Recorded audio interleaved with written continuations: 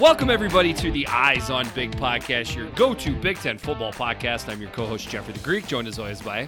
This is Big Kurt here. Big Kurt, you on Twitter? I'm on Twitter, Big Kurt on Twitter at B1GKURT. And I am Jeffrey the Greek at Jeffrey the Greek. Thank you so much for listening and downloading the podcast. We really appreciate it. Go ahead and share. We've already got the small talk and chatter out. It is time to talk recruiting. Yeah, let's get to the meat. This is your baby. Yes, love it. So, decent amount of research for this. Yes. Not a terrible amount. I enjoy it, though. Like, the hard part is getting started. Once I get started, I'm having a great time doing it. Okay. So, I think you're being modest. This is quite a spreadsheet that you have put together. It is. Yeah, I got what I have 17 tabs here. 17 separate spreadsheets. So, obviously, it is tough to verbally explain what is on a spreadsheet. So this is a data high, it's a high data type of podcast. We're going to do our best. You're going to do your best is probably the better way to say it. Yeah, I probably won't get into a whole lot of, individual numbers. Certainly going through rankings. We're going to tier all the teams, talk about in-state recruits some of the time. We'll try to make it audio friendly. As much as we can. So and if anybody that's listening that maybe doesn't know us as well, I got recruited. I got to know recruits at Iowa, and yet I probably have a much lower interest in recruiting compared to you. But I think that is perfectly fine because I also feel that there's a difference in college football fans. Some of them are they're so gung-ho into recruiting. Some of them a little, some of them not hardly at all. I'm probably in the middle. It's fine. It's variety is the spice of life for how college football fans view recruiting. It's one of the fun things for a lot of us about the offseason. There you go. You've got spring football, you got recruiting, then you got the regular season. Don't get me wrong. I follow recruiting. Anybody that thinks that good recruiting doesn't typically lead to more wins is crazy. That's obviously the case. But anyways, man, this is your thing. Where you want to start? Okay, I'll just start off by giving a synopsis of what we're going to do. I'm going to quickly go through the entire conference, top to bottom, best to worst, and just quickly describe where each team finished and break those into tiers. Then we're going to go and talk about each individual team and their recruiting class. When we do that, we're going to then go back and reference, when we're talking about Illinois, for instance, because they're the first team, we're going to do that alphabetically. We're going to talk about the recruiting class, but then we're going to go back and just note things that have happened in the last 10 years, trends over the last 10 years for Illinois recruiting.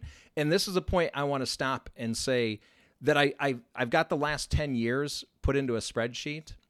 And if you like this, if the listeners like this and want me to go all the way back to 2002, which is the first quote unquote year of the modern era of recruiting, then I can do that, and we can do a 20-year trend sometime later in the offseason. So if you like this, you want to hear more of that, just hit me up on Twitter and say, yes, I would like that.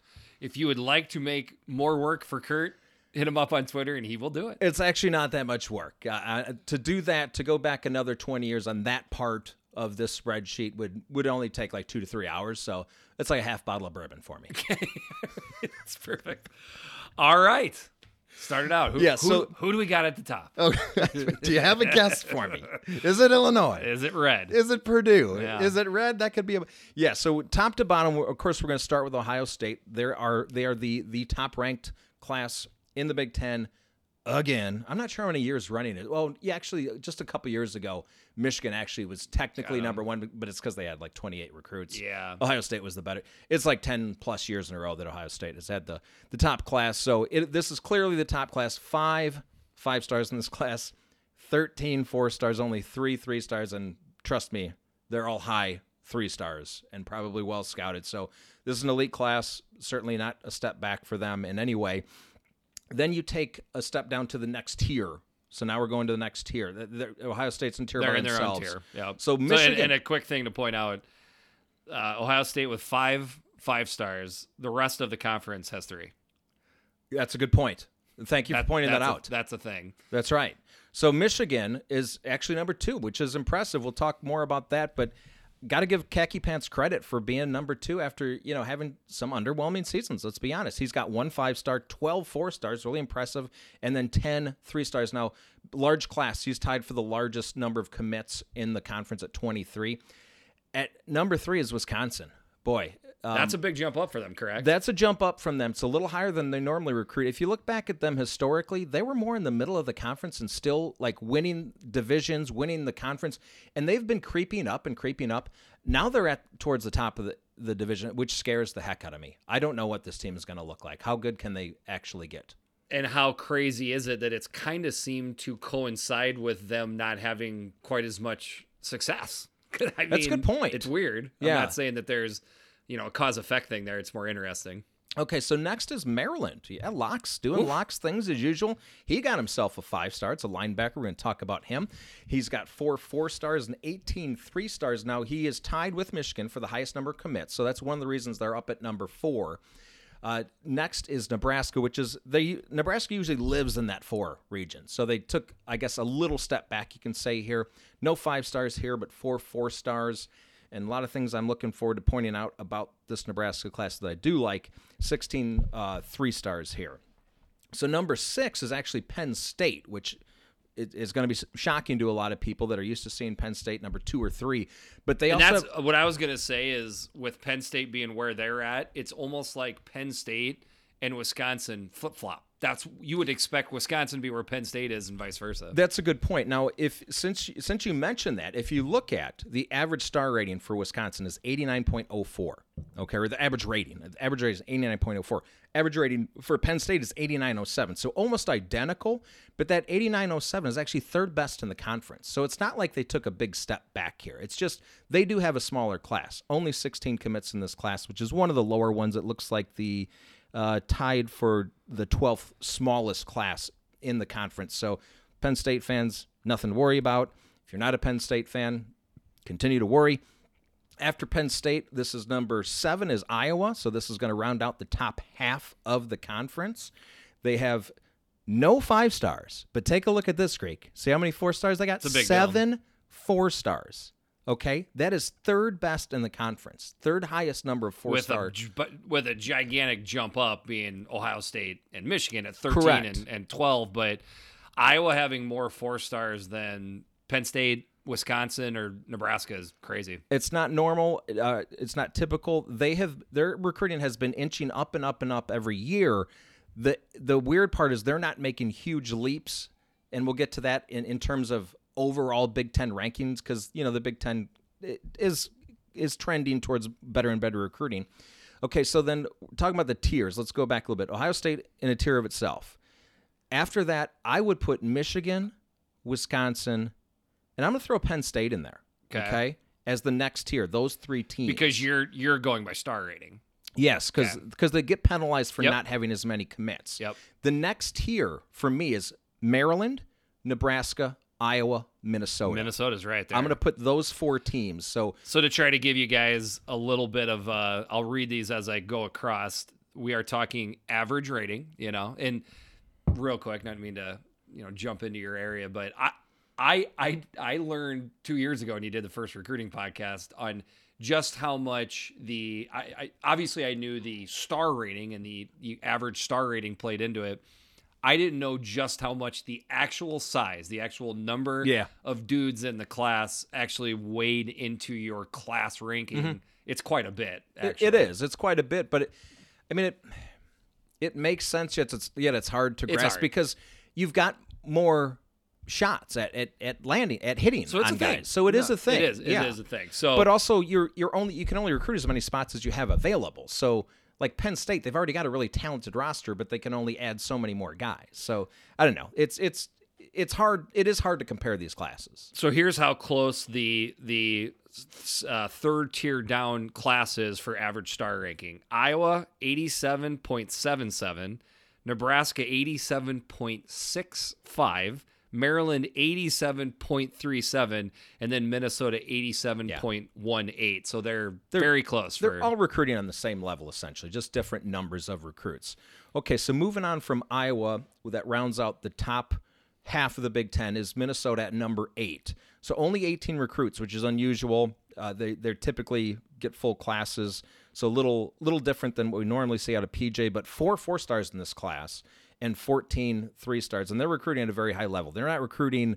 This is one of PJ's best classes. It's his best, if not or second best. It's one of the two there. So he's improving.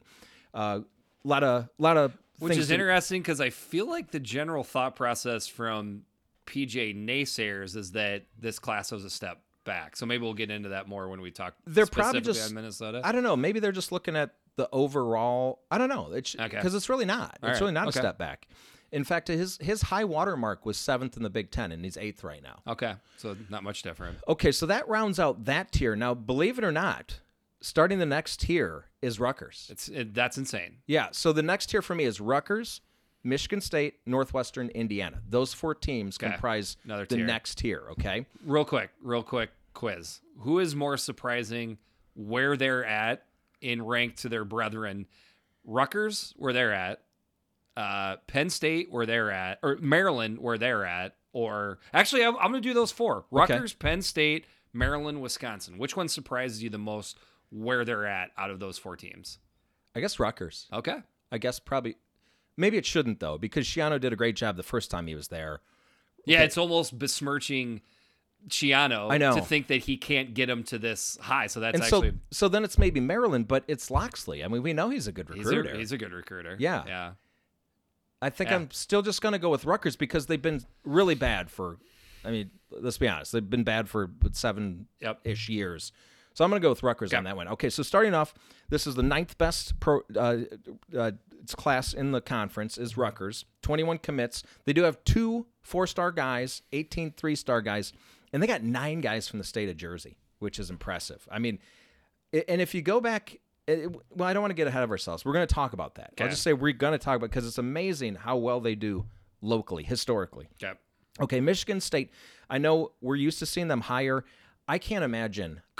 Honestly, kudos to Mel Tucker. How can you recruit as a new coach in this past year? And not only a new coach, a late hired new coach. Correct. Good point. And then Rona'd up. Correct. Like that was just. Do not freak out. This is just. I expect him to take a step forward next year, but 1 4-star here, 18 3-stars did well.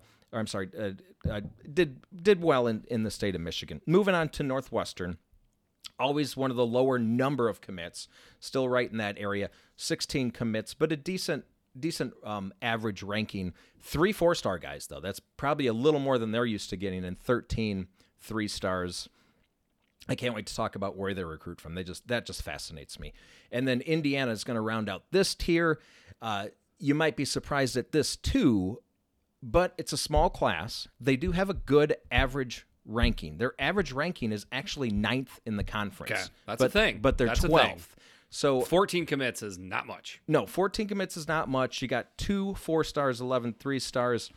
And I do expect this, and Indiana fans, you should expect to see a nice bump next year in their recruiting. I would be shocked if we don't see that.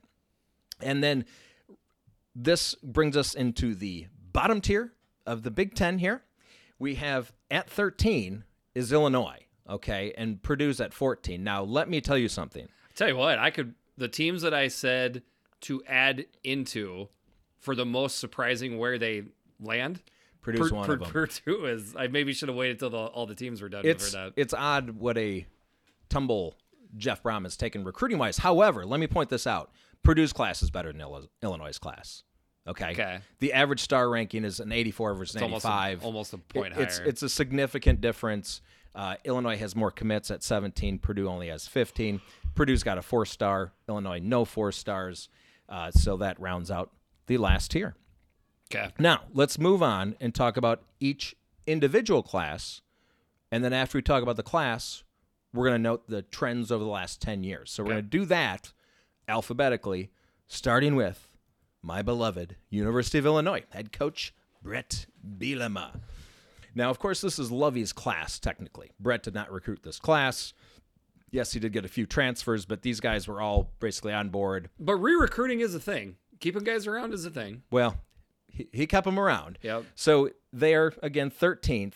Don't be fooled. This is the worst this class in the conference. They have 1 high 3-star guys, so no 4 stars, okay? The rest of them are 3 stars. One is a high-end 3-star. His name is Brody Weiscarver. He's from St. Louis area, DeSmet High School. Offensive lineman, a guard, actually, so top 500 guy, which is a really solid Big Ten prospect. But I tell you what, after that, woof, it really drops off. After that, it's all medium to lower-end 3-star guys. There's really just a handful of really Big Ten-type talents in this class. And I tell you one thing that really jumps out to me, just the incredible lack of offensive players in general and playmakers. Okay, so most of these guys are on the defensive side of the ball. Most are on the defensive side of the ball, and the ones that are on the offensive side are just lower-ranked guys. And, it's not because you have those guys already. Obviously they're just not – Lovie Smith was not landing the guys that he needed to have a better offense. Thank God for the transfer portal, though. So we're going to talk a little bit about their transfers specifically. So let me. Can I add something here real quick? I believe this is going to be true of both Illinois and Michigan State, and it's not going to be Brett Buma's or Mel Tucker's fault. They are going to lose a ton of these guys in this class that he's bringing in with them. Yeah, there's no relationship there, or it's a minimal relationship when you come in with your first class like that. Yeah. When they're that low, a lot of guys simply won't have the talent level to be at where Beadle and Mel Tucker wants to be within a year or two. You're going to see a lot of defections. That probably could be viewed as just as much of a good thing as it is a bad thing, as I would predict 50% of these classes are not going to make it their full 4.5 years. And, I'm sure that's what Beat was thinking. He recruited every one of these guys that was already committed to Illinois. He wanted every one of them. And he's probably just thinking, the ones that are good enough, they'll hang around. And the ones that aren't will wash out. So he actually only lost one commit that Lovie had, believe it or not. That's impressive. Yeah.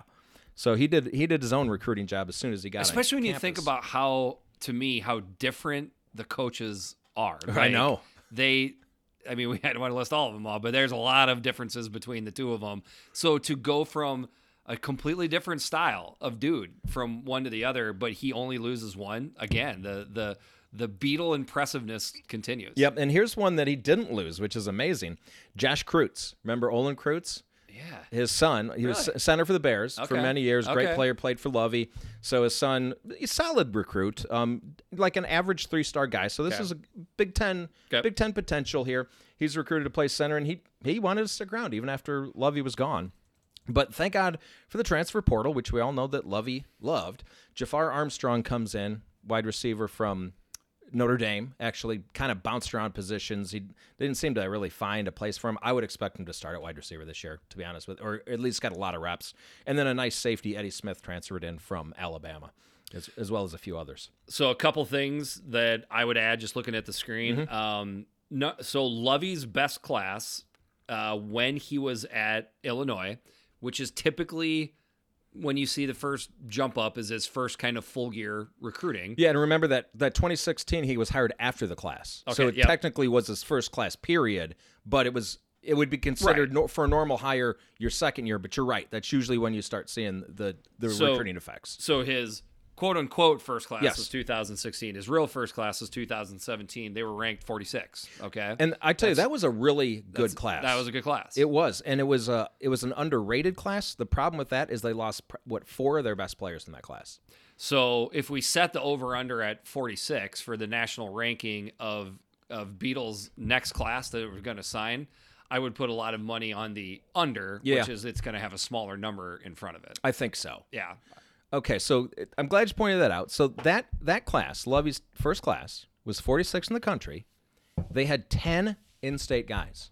What have we heard basically every year since then is he can't recruit in-state. Right. He had 10 in-state guys in that first class. I tell you, when that class came in, even though it wasn't a highly ranked one nationally, I was excited. Yeah. I was like, okay. And we can build off this. The guys that were on the field last year that would be, I would think, for the most part, seniors from that class. That's from that class. There were studs in there. There were some football players. There were some studs. Yeah. Now, if you go back to, this is interesting. So it's technically Bill Cubitt's class. So Bill Cubitt was the interim coach in 2015. But it was recruited by Tim Beckman before him in 2014. Beckman had the 8th best team or recruiting class in the Big Ten. 8th best. Crazy. I be honest with you, I don't remember it being that high. Yeah. But if you look overall, boy, 13, 10, 14, 8, 13, 10, 12, 13, 14, 13. A lot of double digits on there. Man. A lot of double digits. They got to get down to the single And again, digits. we're talking about where they rank in the Big Ten. In the Big Ten, because, that's who you're playing. That's who you're competing against here on the field. So it's who you're competing against when you're recruiting. So, it's one. If you look at your team and, oh, gosh, our average ranking is way better than it was last year. Well, where did you finish in the Big Ten? That's important. Because if you're not out recruiting the guys in your division, it doesn't matter. 100%. Yeah. Yeah. When you're a single guy, you don't have to compete with every guy in the world to bring a chick home, just the ones that are in the bar. That's right. Yeah. Good point. Yeah. That's my analogy. Not recruiting with the ones. All right. So any other. I mean, the only thing I would add, which we already kind of touched on, Beetle is going to get there by leaning on that Prophetstown, Illinois upbringing and connections he made as a Wisconsin coach to put a fence around the state of Illinois.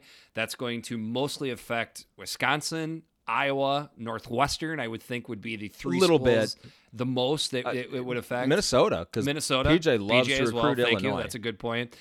Ohio State and Michigan will still go into Illinois and take whoever they want when they want to. That's not going to change much. But Correct. The other pecking order of recruits and where they go, he's throwing his proverbial weight around big time already. I like that. Yeah. The proverbial weight. Yeah. Yes. Okay, so let's move on to Indiana University.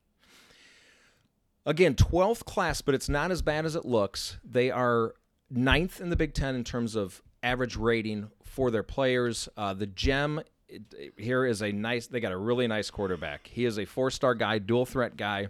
His name is Donovan McCulley. He's out of Lawrence North, not Lawrenceville. Lawrenceville's different. Lawrence North High School, Indianapolis, Indiana. He's a solid 3-star, 235 overall ranking in the country. This is the heir apparent to Michael Penix, so things are looking good after Penix leaves. Also did well. Plenty of wide receiver talent. They got some high 3-stars, but then they got a couple athletes too that you think could either play wide receiver or play defensive back. So, kind of sticking with what they've been doing well is quarterback, wide receiver. Again, really small classers. The numbers hurt. Really light on defense, which you wouldn't expect from Tommy Allen. Because, when you just said what they've been doing well, quarterback, receiver, I mean, yeah, but their defense is really, but I guess that's just kind of, that's a good point because the defense is more last year's phenomenon. Their defense wasn't fantastic 2 years ago and 3 years ago. Well, I think 2 years ago is pretty good. They've been kind of building. Yeah. But also, it might just have to do with Tommy being a good evaluator, knowing who he wants in his system. I don't know. We'll see. And it probably has a lot to do with need as well. So a number of transfers here to point out. One from Ole Miss. We've got a offensive guard from Michigan. His name is Zach Carpenter. So something that I feel is kind of interesting and unique to Indiana is over the last 10 years, they've had two coaches, 5 years apiece, with Wilson before Tommy Allen and Tommy Allen the last 5 years. So it's kind of interesting to compare the two. Wilson had some wins recruiting. I mean, he had Indiana in the top 10 in the Big Ten 3 different times, 8th, 9th, and 9th. Tommy's only had him in the top 10 once, but then you look at the national ranking, they're pretty similar so really that's more of probably of a comment on the Big Ten stepping their game up, the whole conference across the board. He's done just fine recruiting, especially when you compare him. I would guess if you did the full 20-year deep dive, he's doing well recruiting. He's definitely doing well recruiting, but I will say, I'm glad you pointed out, Wilson did a lot better than I remember him doing. Yeah, me too. I mean, his 2 best national rankings, 42nd and 48. That's pretty good. Tommy Allen, he's probably averaging right around 48, I would say, but because with his lowest being that one from 2 years ago at 36, which was 8th in the conference, that seems to kind of be their ceiling there a little bit. But long story short, the talent has upticked a little, and we've seen the results on the field uptick as well. Yeah, that's right. But again, I want to point out, I really think that you're going to start seeing a bump. Like, here's what I want to see from Indiana. I want to see them poke their head up into that top half of the Big Ten. And I think they're close, right? They're close. Or they have been. They have been at times. They've been. They're not close this year. But I think with the couple of seasons they've strung together, there's no reason they shouldn't be able to do that. There is a reason, and that's if they don't continue the wins this year. You could make an argument that this year wins on the field matters as much to Indiana as last year if you want to keep it going. Maybe the case. Yeah. And so back to, I just did want to mention one transfer. DJ Matthews, wide receiver from Florida State, really high-ranked kid out of high school. Smallish guy, 5'11", 180, but talented guy coming to Bloomington. All right, moving on to the Iowa Hawkeyes. Again, finished 7th in the conference. Have 7 4-star players. Again, that's incredible. Only Michigan and Ohio State had more 4-star players than the Iowa Hawkeyes brought in this year. Their top 2, what position do you think they are? I'm going to say along the line. It's somewhere along the line, and it happens to be the offensive line this year. So their gem of the class is David Davidkoff from New Trier High School in Winnetka, Illinois. Big offensive lineman, 6'6", 295. He's going to be a tackle. The 149th overall ranked recruit in the country. Their second best is a guard. And then also what do you think after that? Where do you think they did well after offensive line? Typically, he's either going to be defensive line, or every now and then they'll pull a D-back. But yeah, they got a nice weak side defensive end named Justice Sullivan out of Eden Prairie, Minnesota. That's notable because Eden Prairie is very good to the Gophers usually. They usually own that high school. So to get him out of Eden Prairie is really impressive. And then I would say there is a certain skill position player that got pulled out of a certain state just west of Iowa that a lot of Iowa fans are both proud of and have their eyes on. So we'll see how he does. Another thing I'd like to point out, 10 in-state recruits in this class. It's amazing. Let's take a pause on that, though. Let's give him credit. I want to mention Keegan Johnson. He's from Bellevue West, Bellevue, Nebraska. So he's a 4-star guy. He's an athlete. I don't know what maybe you have an insight as to where he's going to play, but that is a big pull for the Iowa Hawkeyes out of state. But yeah, 10 in-state guys, which just seems ridiculously high for a state that doesn't produce a ton of in-state talent. Especially when you share that state with another Division I football program, and especially when that Division I football program is apparently led by Jesus dressed in all black from head to toe, from how we think everybody just loves Matt Campbell, but somehow he doesn't get... I mean, Kirk has been rubbing his dick in the dirt for the past 4 years, and since nobody else will say it on any other podcast, I'm going to say it right here, and I enjoy it. Well, I got to say, I am shocked at how poor Matt Campbell has been recruiting. Especially the last couple years. It doesn't even seem possible to be that good on the field and that bad recruiting. I mean, it's kind of two things at once. It's a credit to his coaching at the recruiting level, but yet at the same time, not so good for in-state. But man, I mean, this is a class that Iowa fans that I know, this is the one class obviously I can add a little bit more to.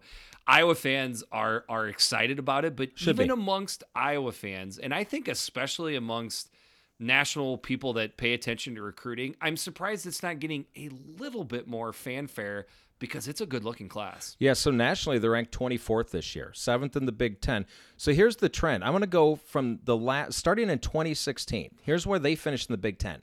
9, 8, 8, 9, 8, 7. But they went all the way from 47th in the country up to 24th in those rankings. I mean, they're basically right in the same area in the Big Ten, but nationally they keep gaining ground, which says something about the Big Ten. It 100% says something about the Big Ten. And again, using the analogy, if you're going to, keep up with the dudes in the bar that you're competing against, it's pretty important that you do that. And I'm pretty proud of this Iowa staff for sticking with it and being able to hang in the game like that. And strangely, you go back to 2013. Can you believe he had the 12th ranked team in the Big Ten? And back then there was only 12 teams in the Big Ten. Yeah.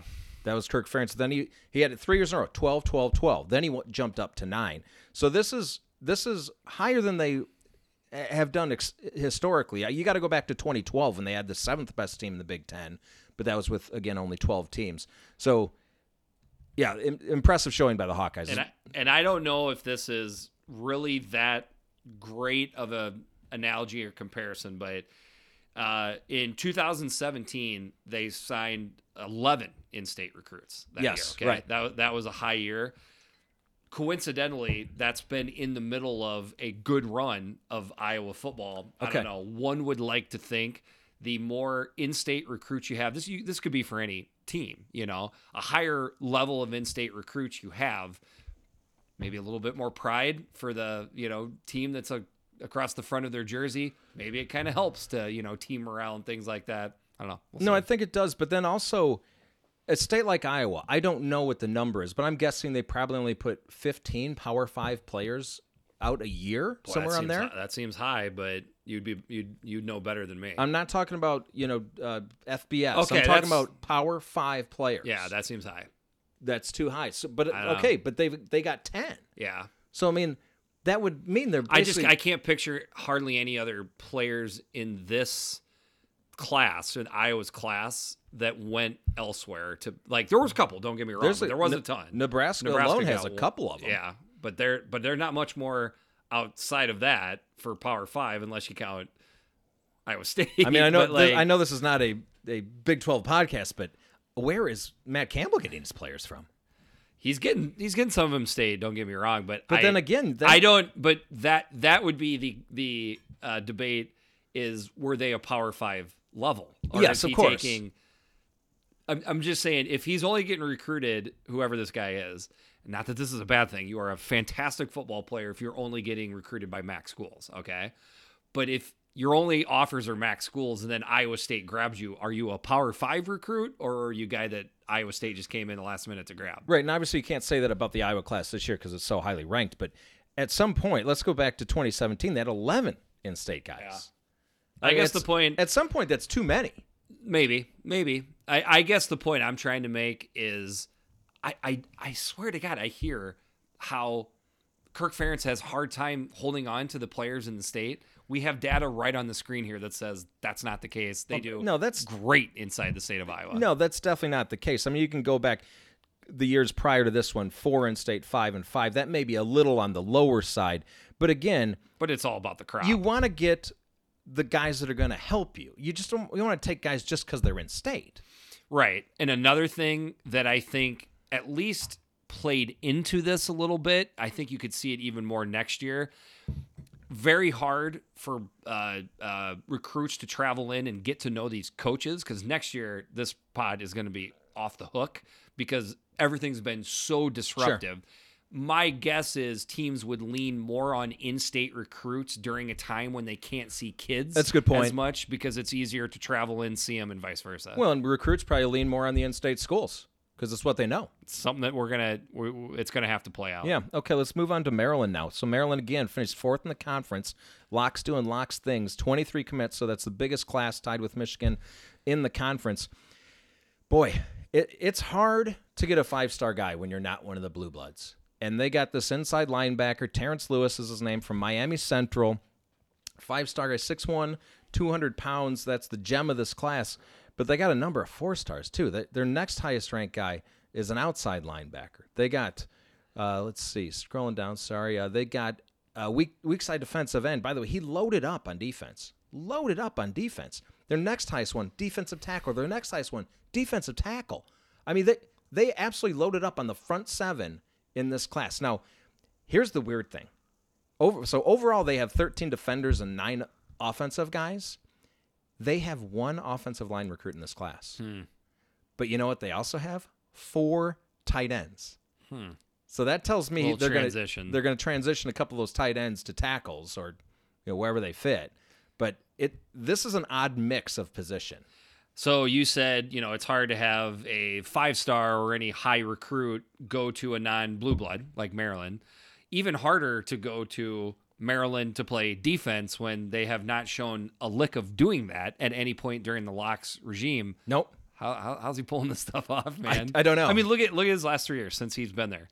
National rank, 47, 31, 18. He cuts that thing in half in time. He's going to be in the top 10 in the entire country in recruiting. This is insane. Yeah, he's 18th over in the country. I mean, I would, to the point where I would love to see Locks on a recruiting call. I want to see what this guy sounds like, man. I would like that too.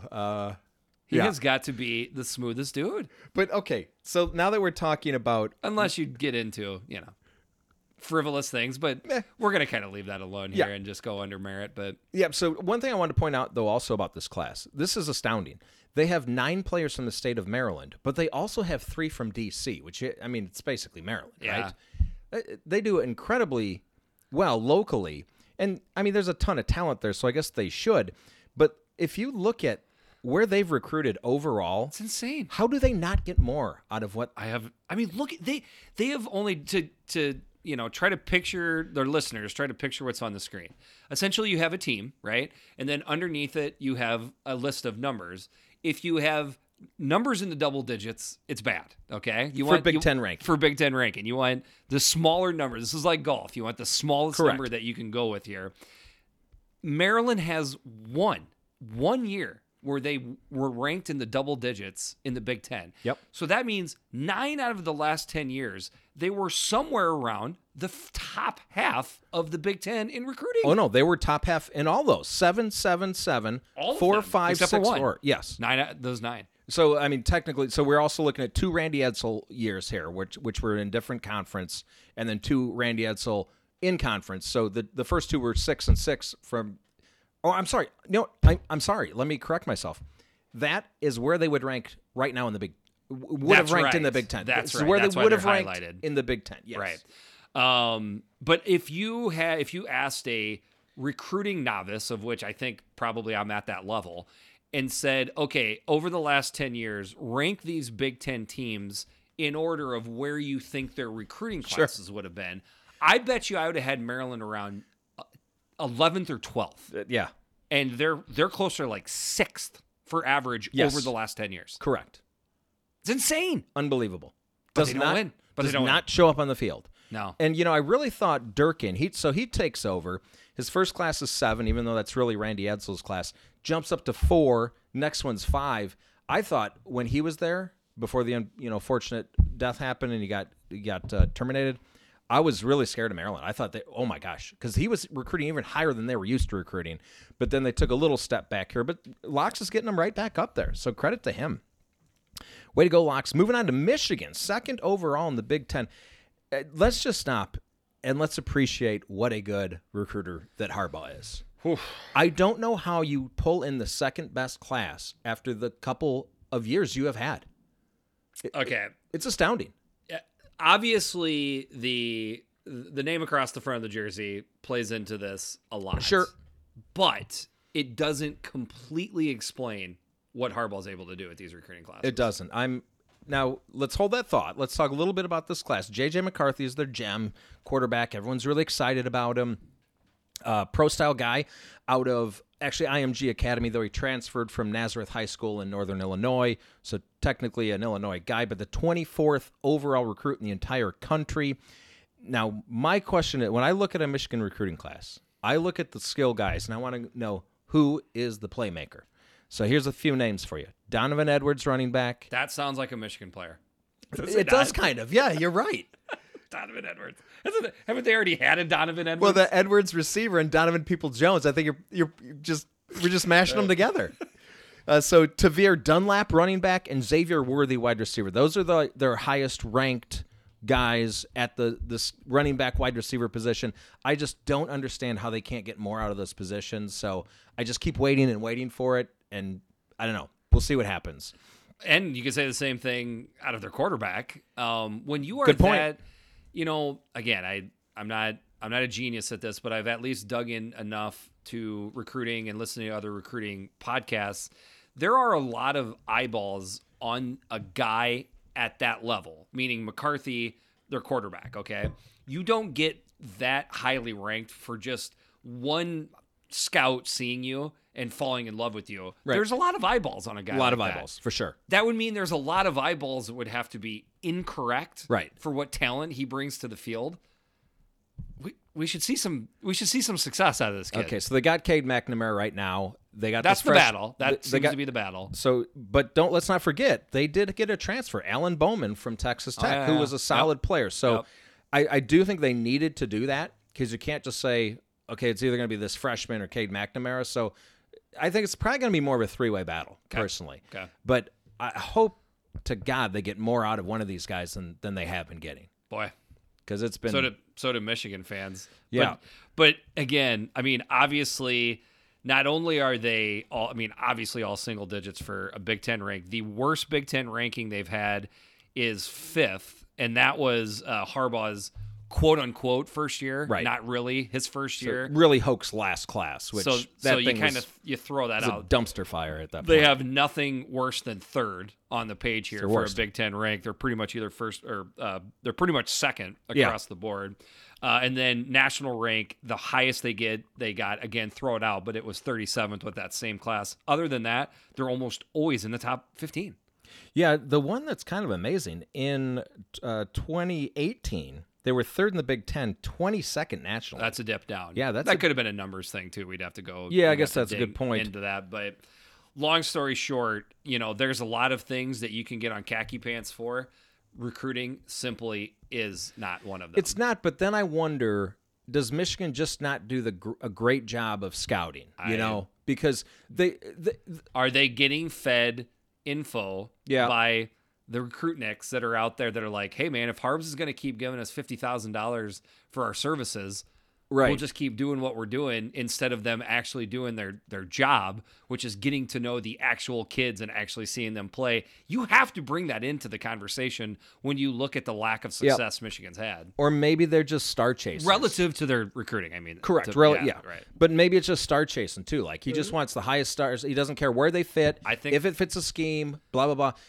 Doesn't that sound like Harbs? It does. Like I want the best recruiting class I can get, the highest ranked recruiting class I can get. I think there could be something to that. Jump in a pool, man. I'll stay overnight. I'll climb a tree. I think there's something to that.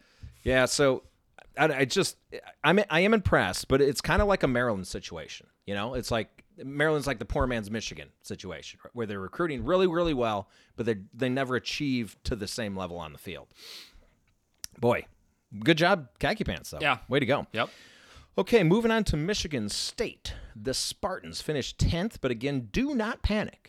Do not panic. This is the worst year ever to have your first true recruiting class for Mel Tucker. How do you recruit? If you've never met these guys ever?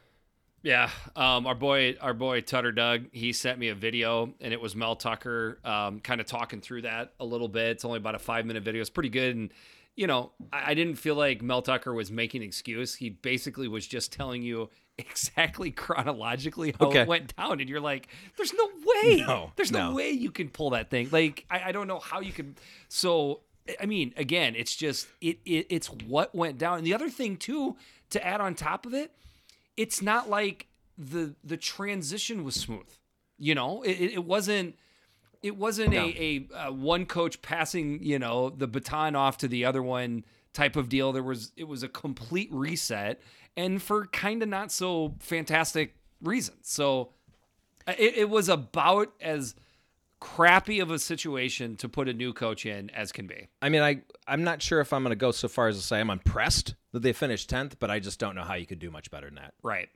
So I reached out to our buddy Kevin at Standing Room Spartans, give him a follow on the Twitters at Standing Room MSU. He also has Standing Room Spartans podcast all about the Michigan State Spartans. Wanted to get his take on this, and he said, obviously not a great class. I'm not going to sit here and lie to you, but he does. His thing was, to me, it's a high ceiling, low floor type of class. It could kind of, it's a gamble, as lots of risk. As Jerry Seinfeld said, it's a gamble.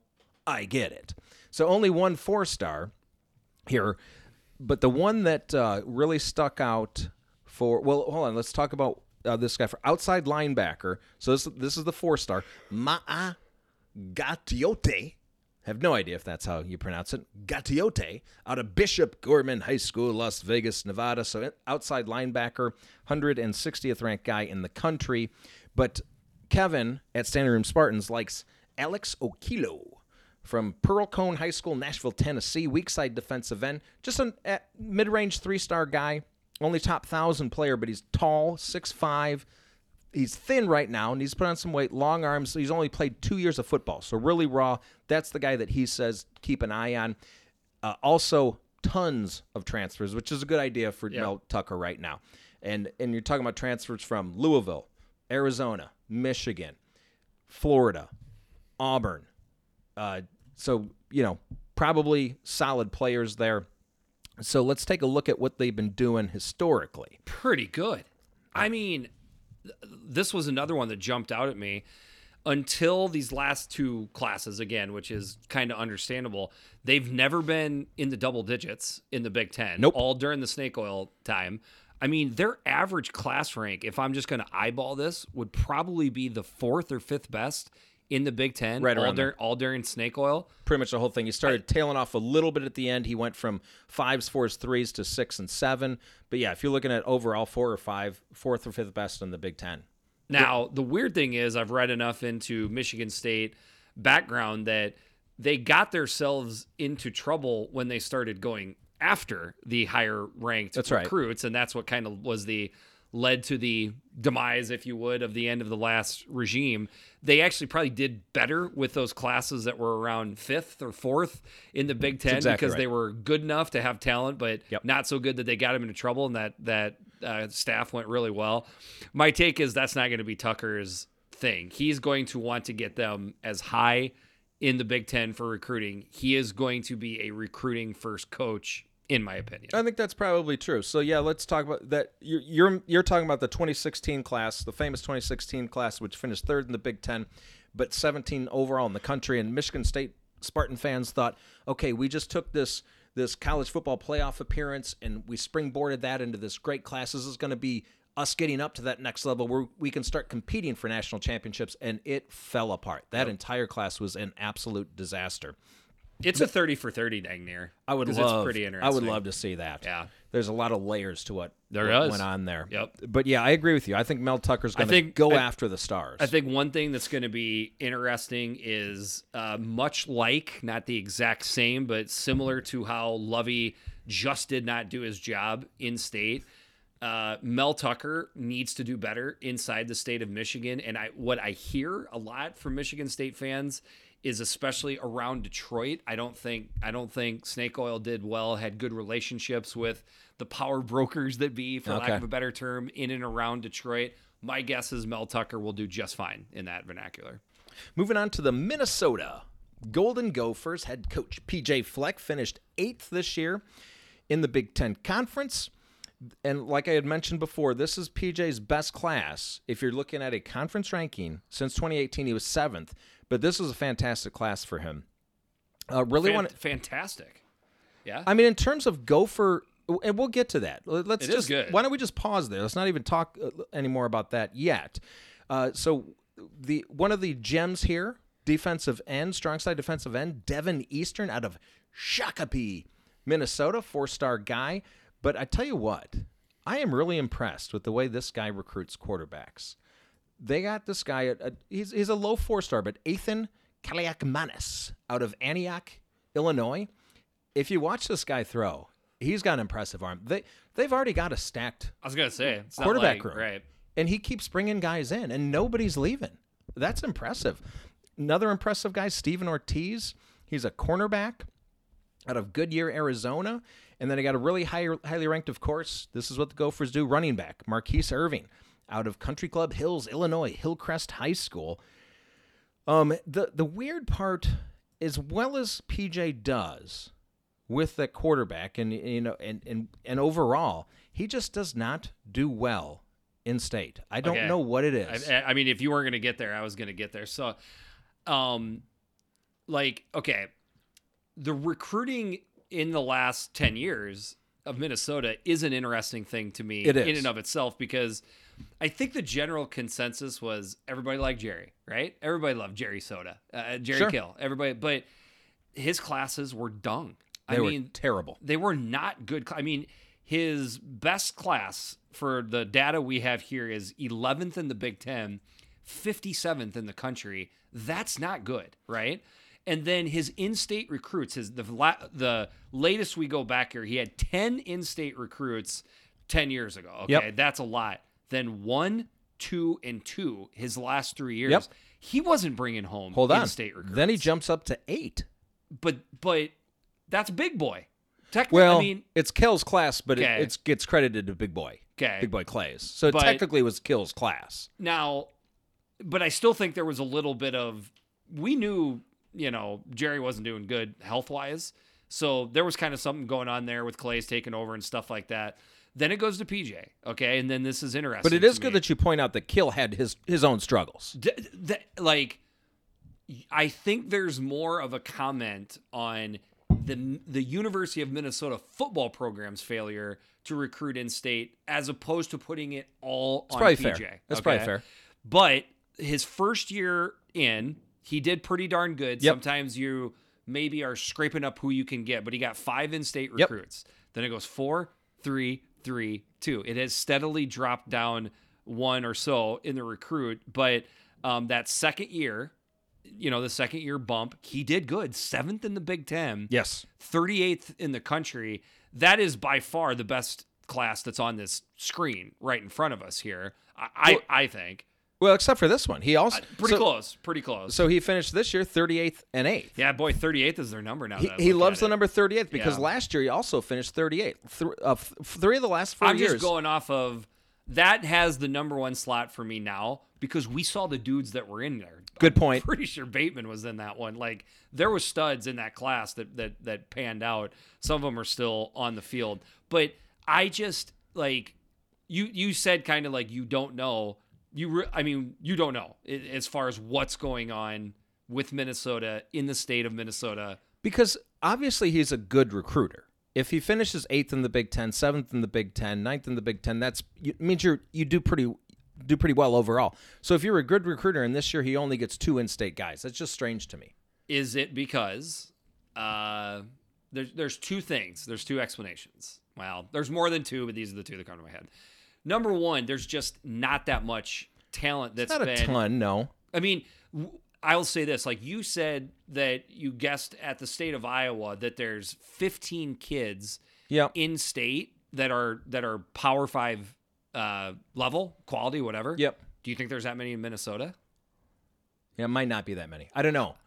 Why is that? There's more people in Minnesota There's more than there is people. in Iowa. Yeah. What is the deal with that? That goes back to my hockey theory that I think that sport takes away a lot of potential Maybe that's D1 it. players. But so that's one explanation is just kind of the overall funkiness of Minnesota producing Division I football players. After that, is it a situation where his personality with the, more Nordic subdued Minnesota personality type of coaches maybe. just does not mesh with PJ. I guess the thing know. for me that jumps out is like his usually the best recruits in state. They go to Wisconsin. They lose a lot to Wisconsin. They lose some to Iowa. If they're really, really high level, they usually go to Notre Dame for whatever reason. For whatever Yeah. reason. But he can never there's guys that are gettable that, and again, it's not just him because we talked about Kill, that they just don't get. And I think a lot of that has to do with a person that grows up in the state of Minnesota. Yeah. They're just, and I'm not talking about our listeners, okay? Because there are listeners, and I feel like I've done a crappy job of that in the past. We have a ton of Gopher fans that are diehard Gopher football sure. fans. They Yeah. are big time, invested Yeah. into the program. We ain't talking about you. Right. In fact, I believe those people complain about the other Minnesota fans as much, if not more, than we ever would, because those fans drive them nuts. Unfortunately, those fans outnumber the listeners of our podcast, Yeah. Minnesota fans. I think that hurts their recruiting because those kids are like, they don't even like this team and program here that much. I'm going to go elsewhere. I mean, it's got a little bit of Illinois feel to it, where Chicago has no allegiance to their state school. I think you get a lot of that in Minneapolis and St. Paul, where there's just not a whole lot of allegiance because they're both pro towns, right? It's Definitely. not like Iowa where there is no pro team, so the college teams are the pro teams. Great point. So another one to point out, their other Minnesota recruit, Logan Purcell from Annandale. He's an offensive tackle, 6'7", big guy, so sticking with those big, tall offensive linemen for PJ.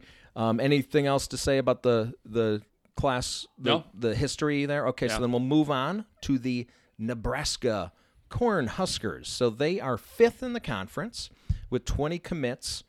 So the one trend I want to just point out overall is this may be just a small step back from what they're used to doing. Used to being 4 in that 88 range. Now they're 5th in the 87th range.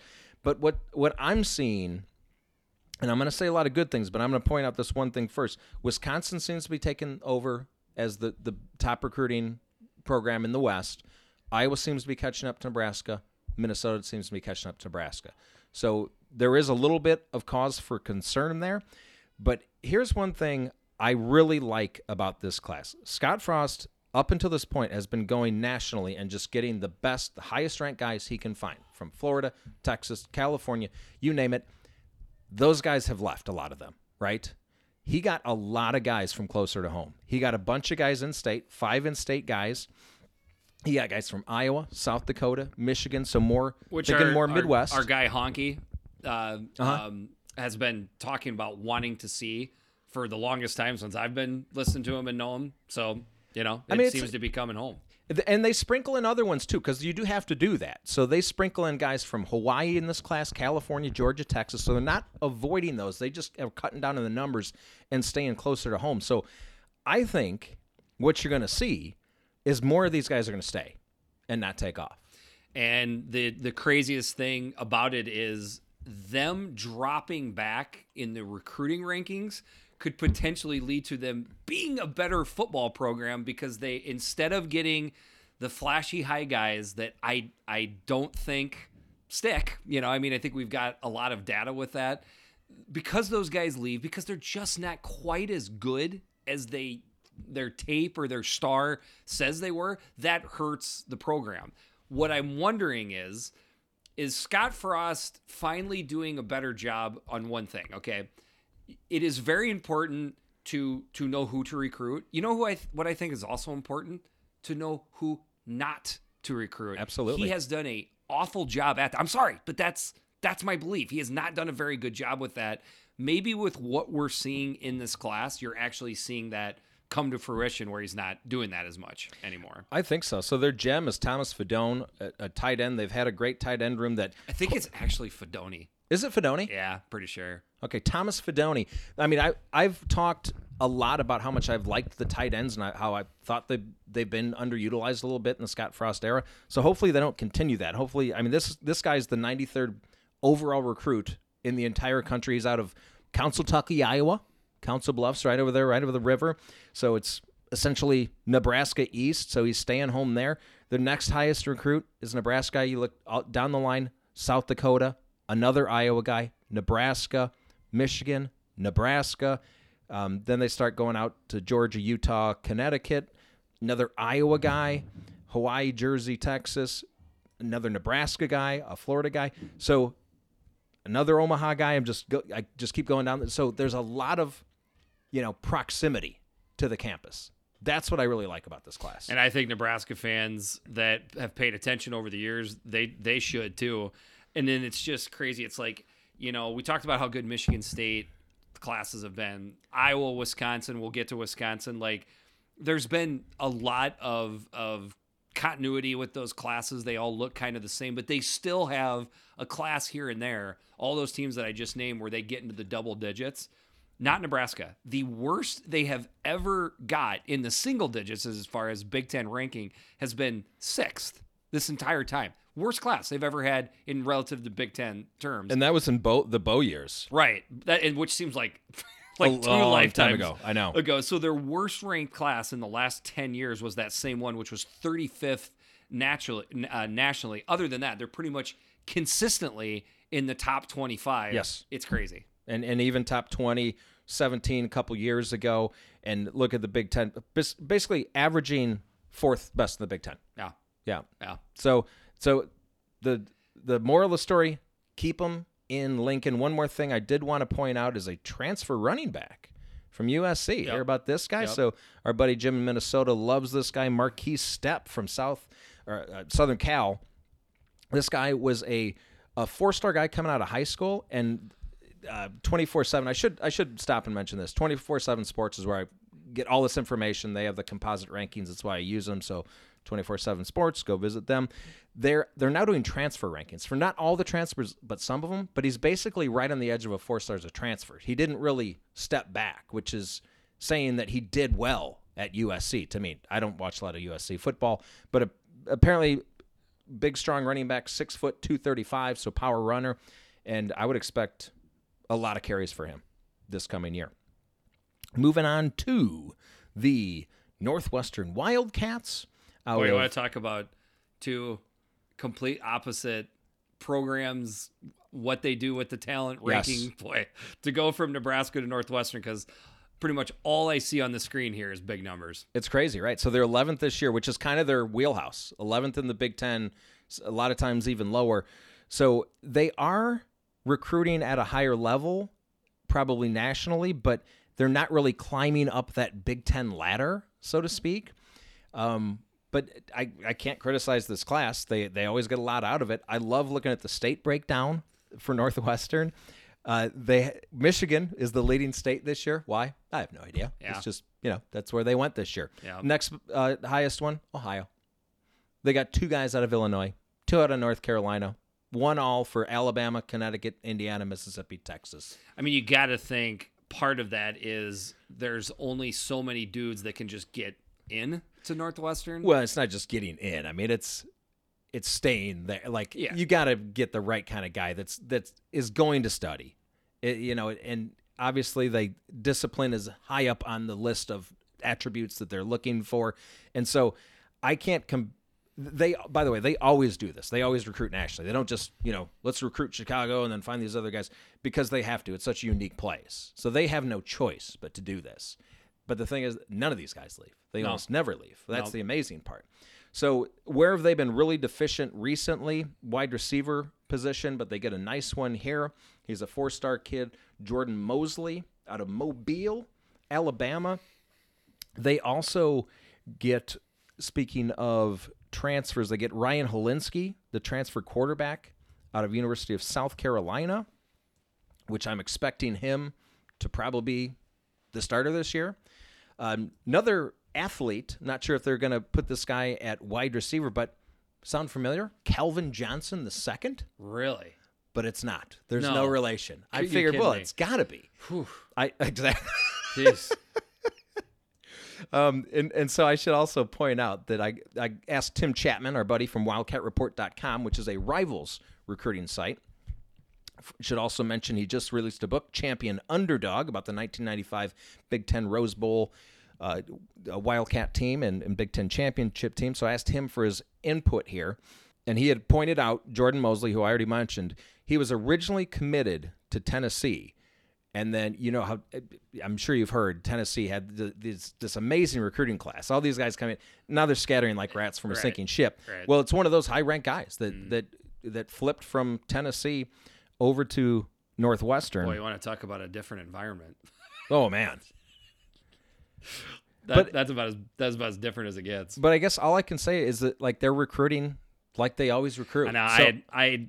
I hate to do it because I hate when teams do this to Iowa or podcasters or whatever do this to Iowa, but I don't know. There's not much to add here because the classes are all consistently look very similar as far as ranking where they're at in the Big Ten nationally.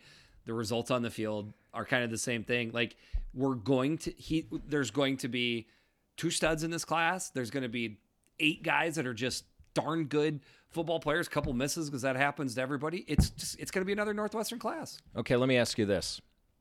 How do you think Ryan Helinski is going to do? Fine. He's going to fine, have success. Right? Yes, everything's going to be fine. Yes. And you know what? What else they have a quarterback? Nothing. And it's going to work out for him. Yeah. They're just going to say, "Oh, we'll just grab a guy and it'll be fine. He'll work out." Yep. And he will. Yep. That's what so if you look back at their history, recruiting history, their highest in the conference was 8th. Of course, that was Fitzy. That was back in 2014. But yeah, they're always in that 11-12 area. Yeah. And never a ton of guys in state either. They just No. picked a couple guys that they really think will work out, and then we'll go to every other state in the union.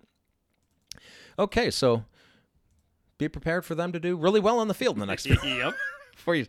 Okay, moving on to these guys. Just browse real quick through this. So the funny thing is, what I just said for Northwestern, it kind of looks the same every year. The results on the field look the same every year. Yeah. Kind of applies to these guys too. Yeah, so Ohio State, of course, first in the conference. Their lowest ranked player, this is interesting, lowest ranked player is higher than the highest ranked Illinois player. Oops. That's not great, Bob. Not great, Bob. So their two lowest ranked players are almost 4 stars. And they almost have all 4 and 5 stars. Like basically every Something guy. to shoot for. Every guy. They have 5 5-star players. Yeah. Again, there's about 35-star guys in every class. And then what's incredible is how stacked their wide receiver room is, and they just keep bringing them in. They keep bringing them in, but they kind of flipped to more defensive heavy this year. Yeah. They went a little more defensive heavy. Their gem is strong side defensive end from Pickerington North, right there in Ohio. Jack Sawyer. He's the 4th overall composite recruit in the entire country. And then, of course, you always got to have a 5-star quarterback. So Kyle McCord happens to be that guy this year. St. Joe's, Philadelphia, Pennsylvania. He's the 27th ranked guy. He's a pro-style guy. So they've been sticking with that pro-style, not dual-threat guy that Ryan Day seems to like. This might recognize this name, Marvin Harrison Jr. Wow. Out of St. Joe's Prep as well in Pennsylvania. So he's the 97th ranked player in the entire country. So yeah, they still got their wide receivers. They're gonna have guys to throw to. Everything will be just fine. So let's take a look at what they've been doing nationally here. Ohio State. Pretty good. So the 1 year they're 3rd, but if you recall, which is okay. What is hilarious about this is we've already pointed this out with Minnesota, Illinois. I mean, pretty much any Michigan State. Pretty much any team that has a coaching change that first weird year. Yep. It's a drop down. Usually, right? yeah. Even Ohio State had that happen to them. Well, okay. Where it switched from Urban to Day. True. It was a little bit of a messy end there. Good point. It hurt them. So they dropped all the way from the first class in the Big Ten to the 3rd, and the second class in the country to the 14th. But they rebounded pretty quickly back to the first ranked class in the Big Ten and the 5th in the country. There is only 1 year, that anomaly year, where they haven't been the highest ranked class in the Big Ten this entire time. And it's the only year where they haven't been in the top 10, and pretty much they're always 2nd, 3rd, or 4th. Yep, but I should also point out that was a small class in 2019. They were they did have the highest average ranked player, so it's not like they were taking a step back. The one thing I do want to point out, if you look at the in-state guys over the years, they have really gone away from Ohio guys, which is interesting to me. But I think they're just getting more selective. If you look back at the one Fickle year, okay, they had 14 in-state guys. The next year, 16, 10, 9, 12, 10. Those are all Herbs. Then they drop down. They start dropping down under Herbs. Under Herbs, from 10 down to 6 and 5, with Day 5, 8, and 6. So I almost feel like so many 5 stars. Right. I think they and just, high 4 stars. They're able to be more selective than they were in the past. I mean, if you only have, quote unquote, only, I'm just making this up. I don't know what their actual numbers are. 6 guys in the state of Ohio that are a 5-star or high 4-star. If you only got 6, that's only 6. Right. So if you get 5 of them, you did just fine in state, and then you move on to Georgia and where else you need to be to get these guys. Right. One thing I listened to today on a different podcast, I won't name the podcast, but it ticked me off, where they were talking about the Big Ten and recruiting, and they said something to the effect of, Ohio State recruits so much better compared to their Big Ten brethren. You expect them to win the conference and get to the national or the college football playoff every year. And I'm like, okay, that's true. Obviously, Ohio State does recruit great compared to their Big Ten brethren. Ohio State recruits great compared to everybody, basically not named Alabama, and I guess, and sometimes Georgia. And then you throw in a Georgia, Clemson. Yeah, but, Clemson they've spiked up a little bit. But I guess my point I'm trying to say is, yeah, there's no doubt that they're way higher ranked than anybody in the Big Ten, but they're way high. almost everybody. So Correct. I feel like you could say that about And I think they're the number one class right now so far for the 22 class. yeah. Number one in the country. So they're gonna do it again. Yeah. Yeah. Okay, moving on to Penn State. So again, 6th in the conference, but don't be fooled. They're the 4th best in terms of average ranking. This is another good class from them. I, of course, had to reach out to our buddy Perkins Penguins to get his thoughts on this. Now, if you recall from last year's recruiting episode, he picked, as his pick to click, so to speak, Parker Washington, who looked pretty good. So his guy picked to click. He does kind of err towards the skill player positions. Most people do. Yeah, but Lonnie White Jr., also a wide receiver. He's out of Malvern Prep, Malvern, PA. He's a 6'2", 210, so big wide receiver, 167th overall guy in the country. And one of the things that Perkins likes about this guy is he was a baseball player, he's a basketball player, he's a football player. He would have been a high draft pick in the Major League Draft, but he decided to pursue football instead of baseball. He went from not having a 24/7 profile at all to immediately being in the top 200. So this is a guy that jumps out immediately when you watch him. And obviously probably like a room to grow as well. Okay, another nitpicking. It was from the same podcast. Two things that they said that just made no sense to me in relation to Penn State. They kind of like brought James Franklin into question as far as like his recruiting prowess or just overall where he's at. I mean, I guess maybe Penn State, I mean, maybe it could be a tick higher, but like this last class, this very last one is lower. But again, I think that has a lot to do with the number of dudes in the class. A lot to do with numbers, probably not as high average ranking as they're used to getting, but it's not a big step back either. Right. So, I mean, it's 22nd nationally. He's been in the top 20 almost the entire time he has been in there inside the top. Okay, once that he wasn't inside the top 20. And that was his first year, so that doesn't really count. Doesn't really count. I mean, they've been in the top pretty much. They're the third best team recruiting in the Big Ten every year. There's some things that you can pin on James Franklin. His recruiting has been really good. It'll probably go right back to where it's been after this year, as long as there's no major changes. The other thing, too, that annoyed me, and this wasn't, I guess, so much recruiting, but overall program, but I think it plays back into recruiting. They were breaking down Penn State, moving on from last year, certainly a disappointing year, into this year. And one of the guys said, they lost a lot. Okay, they lost a lot, but that doesn't give any credence to the fact that Penn State always replaces their dudes. Yeah. How many times does Penn State have to replace dudes with dudes? Right. Where the national people, because Georgia gets the benefit of the doubt. LSU gets the benefit of the doubt. Florida gets the benefit of the doubt. Penn State should get the benefit of the doubt. They have dudes high up in the NFL draft every single year. They always have studs. It's no different from what I'm seeing now. And here's one thing I can say. The only thing I can say is Penn State outperforms Michigan on the field for the most part. Yep. Wouldn't you say? Absolutely.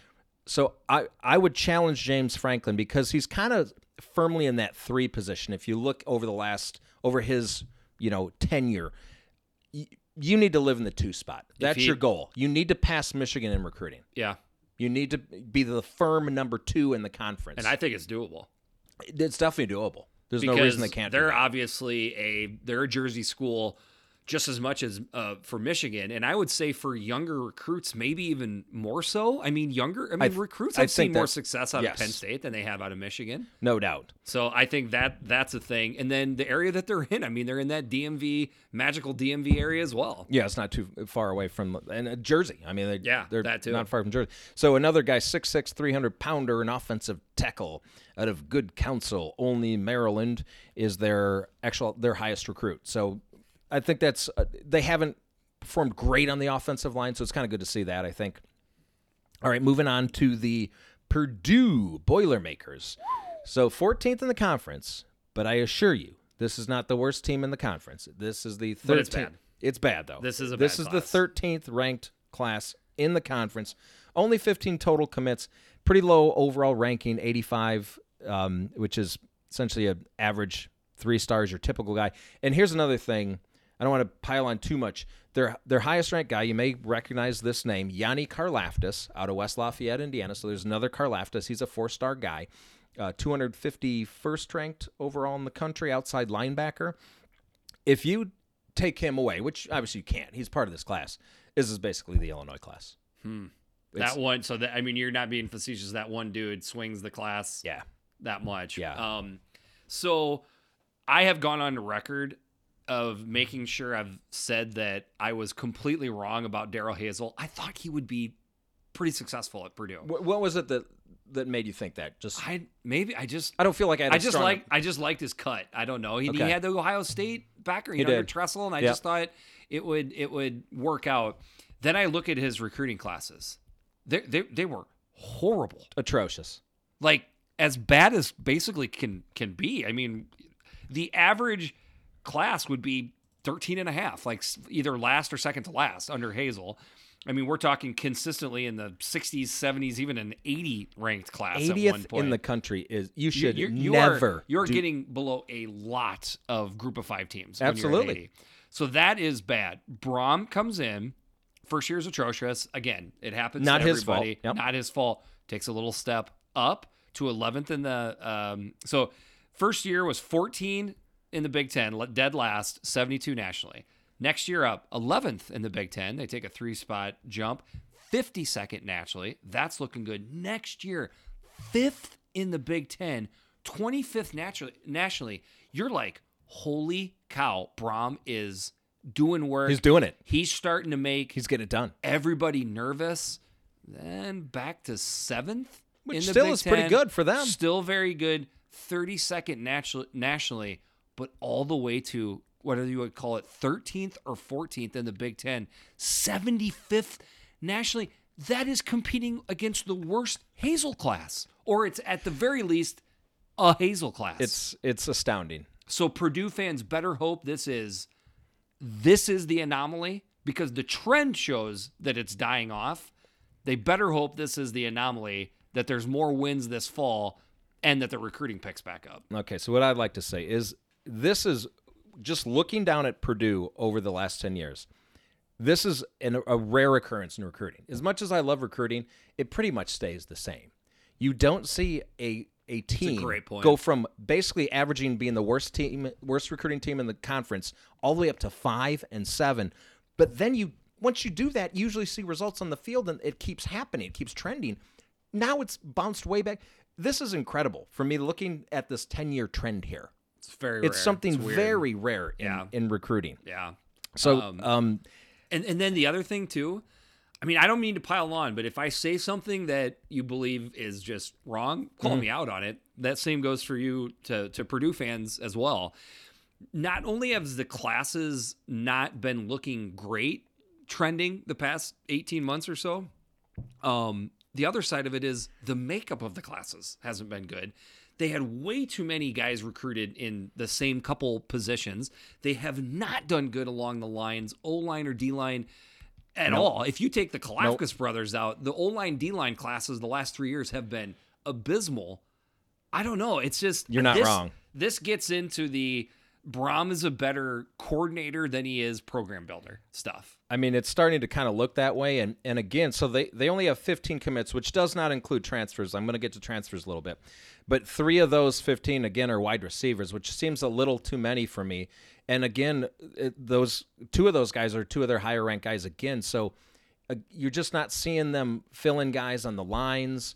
You're not seeing it so much at like honestly, you know what would make the most sense is if after Iowa and Purdue got done with their classes, Purdue traded a wide receiver to Iowa, and Iowa traded a lineman. Yeah. Both classes and teams would probably work out better if they pulled off that trade. That's probably true, but they did get a number of transfers, which is good. 5 transfers, 1 from Florida, South Carolina, Auburn, and then a couple smaller schools. So hopefully that helps out. But yeah, just not a great trend to see for the Purdue Boilermakers right now.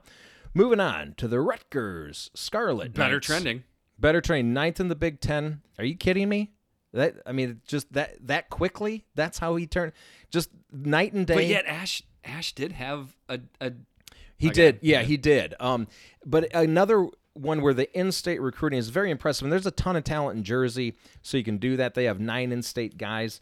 Their top 3 players are from Jersey.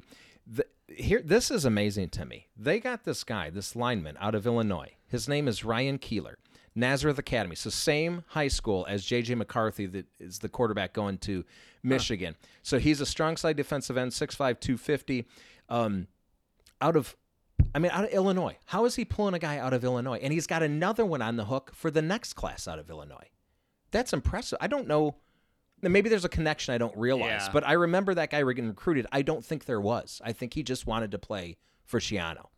And then, as far as the in-state, I don't think you can talk too much about it in that there was a Bielema effect, a Beetle effect when, same kind of thing when he got to Jersey. He's a year in front of Beetle, where he knew it was time to go to work inside the Garden State. And right from the get-go, you could tell he was just picking up right where he left off with some of the relationships, and it's already working out. And I want to mention this guy, Elijah Clark, out of Camden, New Jersey, 6'2", 180 cornerback, 274th ranked guy in the country. So that's just recruiting at a level that we have not seen recently from them. But let's take a look at what they've been doing the last 10 years in Piscataway. They're pretty interesting, too. It's very interesting, right? Am I seeing this correctly? Like, where Kyle Flood's second to last class would have been ranked. Which, by the way, really was Schiano's class, because Schiano was the coach right before. So he had those guys coming in, and Flood kept them. So you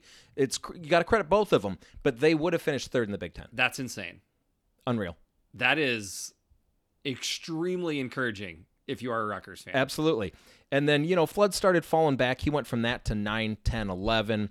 And then Ash comes in 12, but he was 9th at one point. So that seems to kind of be because Flood, Ash, and now Schiano, if you take the other class out, 9 seems to be the ceiling. Yeah. Kind of like Indiana, that's where they got to break through a little bit. Yeah. I just got to say, I'm really impressed with what he's done so far. I don't know how you can't be. And the team looked better, too. It's so hard to crawl out of the hole that they were in. They were so atrocious in 2019. Embarrassing. They weren't great in 2018 either. They were terrible in 2018 as well. And they already looked better on the field. And now he's bringing in talent. And how hilarious is it that Tennessee did not want him? Oh, my gosh. Idiots. I had some zinger on Twitter not too long ago about that. God. Oh, I know what it was. When they were some Tennessee guy was talking about, who do they go after? And I go, you got to think it's Schiano, right? That should get thrown over every Tennessee fan we got another decade left to throw on them, because boy did they made their own bed with that crap. Absolutely. Okay, moving on to the Wisconsin Badgers. Last but not least for sure. Third best in the Big Ten. So look out. They had great teams when they were recruiting in the middle of the conference. I'm just scared at what we're going to see on the line. Or could it be a Michigan State effect? Or it could be. You never know. Recruiting's crazy. By the way, that same thing happened to Iowa too. Oh, it did, didn't it? Yeah, it did. I forgot about that. They got all those guys out of Illinois, basically. Yeah. Yep. Okay, so their top 3 players, their top 3 ranked players, all from the state of Wisconsin. No, what position? O-line. All for every one of them. Yeah. Okay, top-ranked guy is a 6'8", 295 guy out of Pennsylvania, actually, offensive tackle. I'm just going to make the names up. Don Doronovich. Actually, this guy's Italian. Nolan Rucci. Okay. Yeah. All right. So he's a 5-star guy. Okay. They got a 5-star offensive tackle. And then they got two 4-stars. They got one out of Wisconsin and the other one out of Lakeville, Minnesota. Got their names in front of you? Yeah, JP Ben Schwavel? Of course. Ben Shavel? His brother's been on the team. And Riley Malman. There you go. There's some Wisconsin names for you. Yeah, but they're not getting worse on the offensive line for sure. 4-star linebackers all over the place. They got a nice wide receiver here. Their lowest ranked player in this class is significantly better than the average rank for Illinois. Really? Yes, significantly better. Like noticeably better. Yet I still feel like they do struggle getting big difference makers at skill positions. Well, they only got a 3-star quarterback, and both running backs are 3-star guys, which is surprising. What is with that? Why would you not want to go to Wisconsin if you're a high 4-star or even a 5-star running back? Makes no sense to me. I mean, I would think that the best running back in the country would be at least looking at Wisconsin. I mean, I'm the best running back in the country is probably going to go to Alabama. I mean, it's pretty much how it's been. But wouldn't you at least consider Wisconsin? Right. But like that very next tier down, maybe like the Jalen Berger from last year, he did go to Wisconsin. He was a pretty high ranked guy. But there was a number of running backs ranked ahead of him. Sure. Oh yeah. Number. I don't know. It's one of the weirder things. But yeah, and then back to linebackers. Does it even matter what their star rankings are? It really doesn't. But I'm afraid, could they possibly be getting better at linebacker? Is that even possible? I don't know. It's a scary thought if that's the case. Okay, so let's look at their last 10-year trend. Pretty consistent. They did have one. So when it looks like when Bielema, transitioned from B to Anderson, but then they're pretty solid, right in the middle of the conference, 7.5, 6.6. When we talk about the transition classes that struggle, Chris in his first class transition is almost the exact same. Yep, exact same. If there's ever a team to bust the trend, of course, it's Wisconsin. Correct. So they were, again, mostly in the middle, but then last year moved up to 5th, 6th the year before that, and this year all the way up to 3. So, my goodness, I'm just afraid of what we're going to see on the field. Yeah, I mean, it's going to be interesting because, again, like, to a certain degree, it's not broke, don't fix it for how they looked at their recruits. Or you just finally say, okay, whether this is a gamble or not, I don't care, but let's go after some higher ranked recruits because that's what it's going to take to finally win the Big Ten. Yeah. I mean, the guy out of the college football playoff. Guy out of Pennsylvania, the 5-star guy, that's a little weird, but why wouldn't you take him? He's a 5-star guy. But the other two are Wisconsin, Minnesota. So they're still staying, at home. Yeah. It's not like they're going really out of their comfort zone. No. I don't know. Pretty impressive. Yeah. But that's What's also pretty impressive is the work you just did for that podcast. Thanks, Knuckles, man. Buddy. So good. I'm going to say again, if the listeners liked the trends that we were talking about and you want us to go back another 10 years and do another just trend episode, I'm happy to do that. Or again, the people that love recruiting. So I feel like they will pour themselves into this and they might just have an interesting idea of tidbit for me and you. Yeah, sure. Throw that out too. We're all ears here. A couple other things. Another plug to 24/7 Sports. That's where I get all of this information. Each team has their own site. I highly recommend it. There's free memberships, but there's VIP memberships to get kind of behind the scenes information too. Which brings me to another thing I wanted to point out. Listener Steve Morgans has his own ranking system, which I'd really love to do. I just didn't have time to pull it into this episode, but he focuses on offers, who the offers are. That's interesting. When they offered, how many Power 5 offers versus really non-Power.